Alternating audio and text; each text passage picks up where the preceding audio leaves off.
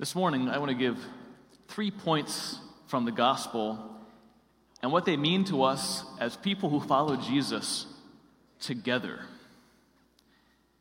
Stephen and Lee and Seamus this morning, as we came together in this opening ritual to welcome them on their next steps of their journey into the Catholic faith and into their baptism, it's something we didn't have to do. They could have simply had their classes together. They could have simply been reading the Bible on their own, but no, we choose to come together as a community and walk together and support each other. So how does the gospel teach all of us about that this morning?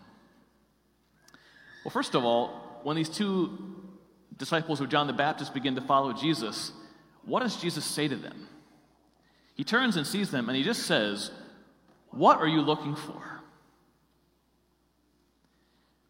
That's the greatest question of human existence. As human beings, we're always in motion. We're restless. We have so many unfulfilled desires. That question gets to the heart of, what do I really want? What am I after? What's going to actually make me happy? And in this one question, Jesus gets to the heart of the matter with these two men. What are you looking for? And what's their response? It's also a question. Where are you staying? Where do you dwell? You see, what satisfies the human heart in all of our restlessness is not any one thing. It's not money or pleasure or status or something in this world. It's to dwell with another. Christ came into the world so that we could dwell eternally in the blessed life of the Holy Trinity. Perfect joy, perfect rest, perfect love. That is what we are really looking for.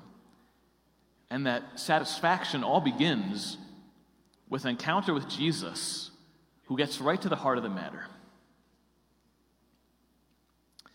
Second point. John the evangelist, who writes this gospel, after he describes this incredible encounter with Jesus, where they believe in one day, from one conversation with him, that they've met the Messiah, John says, it was about 4 p.m. Did you pick up on that? It's kind of like, John, who cares? Why'd you waste ink on that detail? But when things happen in our lives and we have an experience or an encounter that changes everything, those little details about what happened that day, they actually get amplified, not diminished. We actually remember those little things. Like I remember when I heard that news, where I was and what I was talking about and what I was eating. I think about a guy I was talking about who couldn't conceive a child with his wife for a long time. He struggled with infertility. And then he says, I remember one day I was in the kitchen. I had just finished eating a pepperoni pizza. And I had mozzarella grease all over my fingertips. And my wife came in and smiled at me and said, "I'm pregnant." For him, pepperoni pizza will never be the same again, right? He remembers that detail that was so powerful for him. In that moment, this news came. And so when John writes, it was about 4 p.m, why did he write that detail? I think because he was probably the other disciple. It says Andrew and someone else. He was probably the other disciple. He was in Galilee with Andrew and James and Peter. And he remembers that when he met the Christ and he was invited to spend the day with him, it was 4 p.m. And how beautiful was that hour of the day.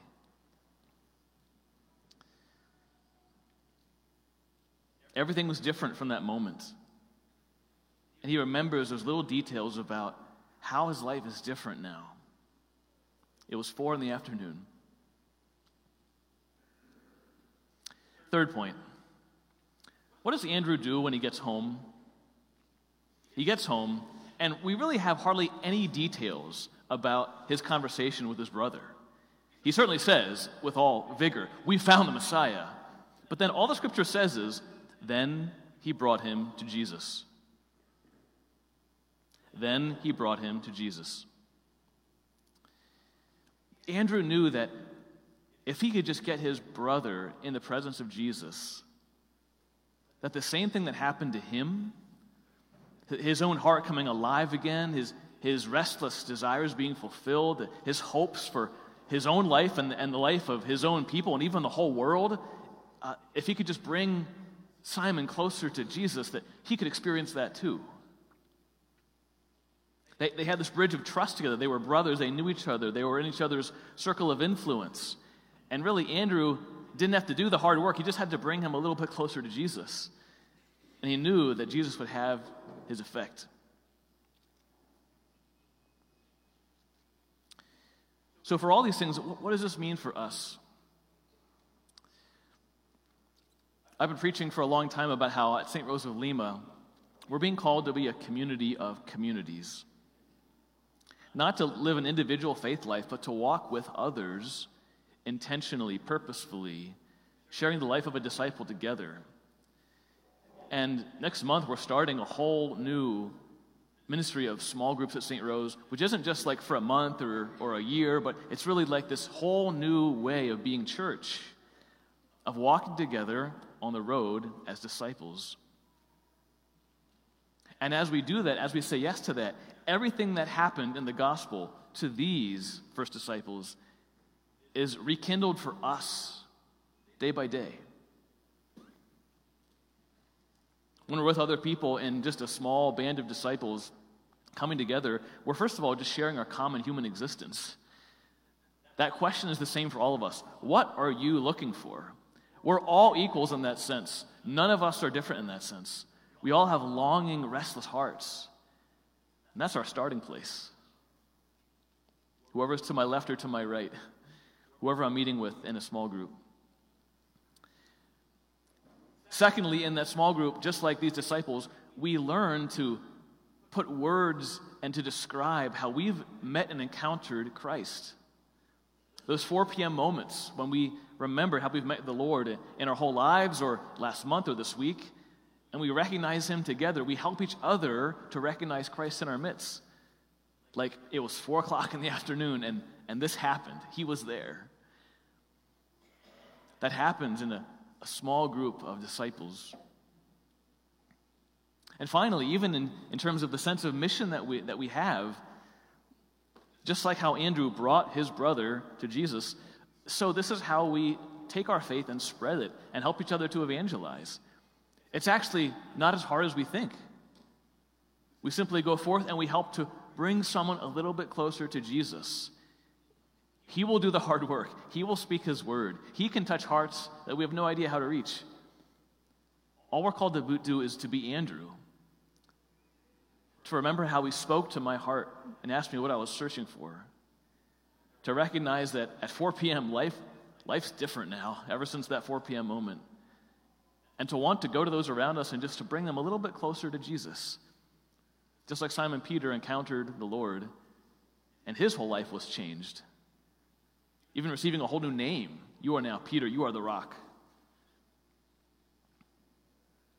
So friends, as we move into this new place together as a parish community, I invite you once again to be not afraid.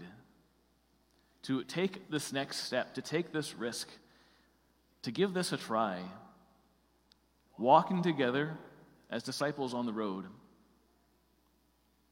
Because what we're looking for, what we're after, is not just something or some idea or some plan, but we're really seeking to dwell with him, to dwell with one another in love, and for him to dwell in our hearts.